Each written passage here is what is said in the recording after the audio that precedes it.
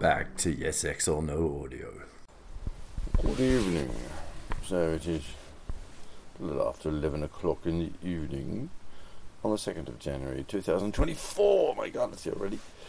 Here on the Eastern Seaboard of Australia. And this is one of these late night rambling things. And it's on terminology.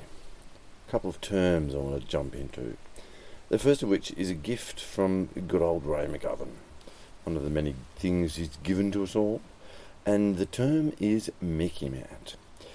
And it comes, it's a clarification. It's a reanalysis of what the hell it is in terms of the establishment, the deep state, the foreign policy consensus.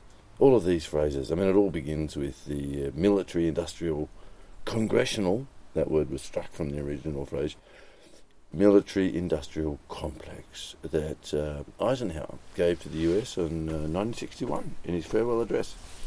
Now, that fireside chat that he had with his compatriots. So, McGovern is attempting to help us a bit here to clarify what the hell this stuff is. And so it's MICIMATT, and as he says, it rhymes with Mickey Mouse, so that to help you remember it. So it stands for the Military Industrial Congressional Intelligence Media, and he stresses this, media, the middle M is important, media academic think tank complex. So there are all of the components. So you've got the military-industrial base, and then you've got the Congress, and then you've got the intelligence community, and then you've got the media, and then you've got academia, and then you've got all the think tankers.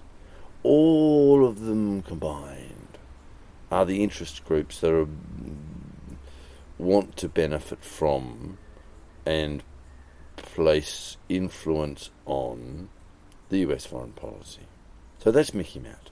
Useful term. I actually spent quite some time arguing with the CIA trolls who are the editors in charge of Wikipedia to get them to accept the damn term as a useful acronym. And they were saying, oh, it's not official enough for us. And I was like, well, I just got bored in the end. I did manage once to get an acronym thrown in there, a disambiguation. It was quite cute. It's from a tool called a reverse policy zone. RPZ, obscure DNS thing, anyway, whatever. But no, the CIA trolls had completely infested the editorial control of Wikipedia by the time I visited them again to get this MICIMATT thrown in there. Anyway, it's entered general usage now, so who gives a fuck about the idiots behind Wikipedia?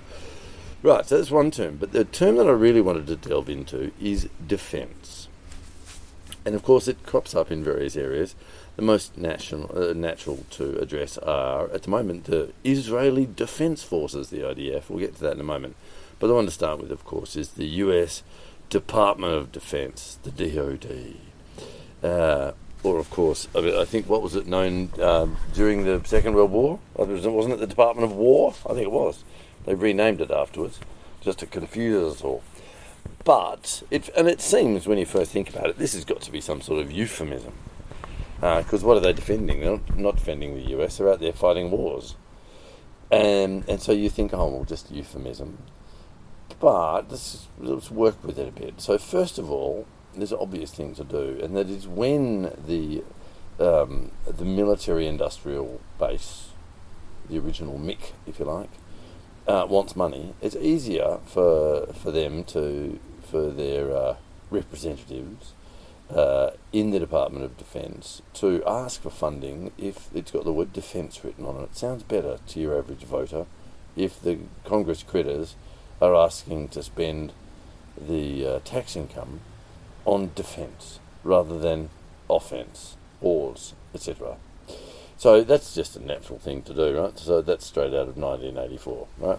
Double think, speak, blah, blah. So therefore, euphemism. But I do think we can actually try and approach the whole thing from the MICIMATT space. So there is something that is not written in MICIMATT, which I think is a bit of an oops by Ray McGovern, and I would sort of I would just put another C in there congressional capitalist. I put C because it's the US corporations that, and it doesn't have to be the defence industrial base. There's plenty of them that benefit from this whole thing. So if you look at the IMF gig, so that's where the what the US would do is it would befriend some foreign despot like the Marcoses, for example, in the Philippines, and essentially say to them, well, wouldn't it be good if we could upgrade the power industry, infrastructure in your country by building a nice coal-fired power station or something like this.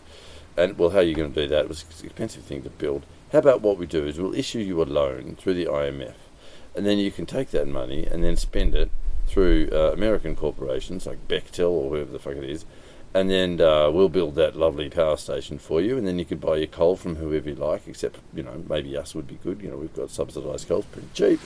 And then later, of course, the country can't afford to keep up with the loan and whatever, and then they reissue it, and then there are externalities, and it's like, well, if you just give us control of your electrical grid as well, that'd be great. It's just like buying up the utilities on the monopoly board. Nice little investment, good return. So that's all that thing. And so who's benefiting out of that? The corporations. Of course, what's happening is the influence over the government, right, and a long-term influence over the government because it's based upon national debt. So that's what's really happening. It's external political influence. But what, in the process, who's benefiting? The US corporations. So that's always been the case. I mean, go to the banana wars in the, was it interwar, I think it was, period, and certainly after the Second World War, all that stuff in Central America, the banana wars, it's for US Fruit Corporation or whatever the fuck they're called. It goes back years and years and years. Anyway, so that's a bit of an oops by McGovern there, but I think he's filled out the rest pretty well. So that's good to understand. There are all these corporations that are benefiting from the whole thing too. But what's this defence thing? Well, I think all you have to do is change an understanding of what they're defending. They're just not defending the continental United States. They're defending what is now a failing empire. It's the empire which they have been defending, just not the continental United States. That's all you have to do, and then it makes sense. There we go. US Department of Defence. What are they defending? The empire. Very simple. And so if you now wander over to Southwest Asia, formerly known as the Middle East, and you think about the Israeli Defence Forces, well, what are they defending based upon the same sort of logic? Well, they're defending Greater Israel, which is a concept. They don't have Greater Israel yet, but that's what they're working towards, and essentially that's what they're defending. They don't have it yet, but so they're defending a political project, in a sense. And then it all sort of makes sense. Well, what are they doing in Gaza? They're getting rid of the annoying Palestinians so that they can have their Greater Israel. They're defending the availability of the pathway to Greater Israel. So there you go. MICIMATT, very useful contribution from the wonderful Ray McGovern. Just add another C in there for corporations, and your capitalist corporation, you've got it all sorted. And defence makes a lot of sense. You just recharacterise what it is they're defending. Might be a real thing, like an empire, which is failing, but it's a real thing. Or it might be some political idea, like Greater Israel, in the case of the Israelis. There you go. Or Zionists, in that case. Whatever. So there you go. That'll do. One late night rant. Hope you're having a good one wherever you are. Ciao. Until next time.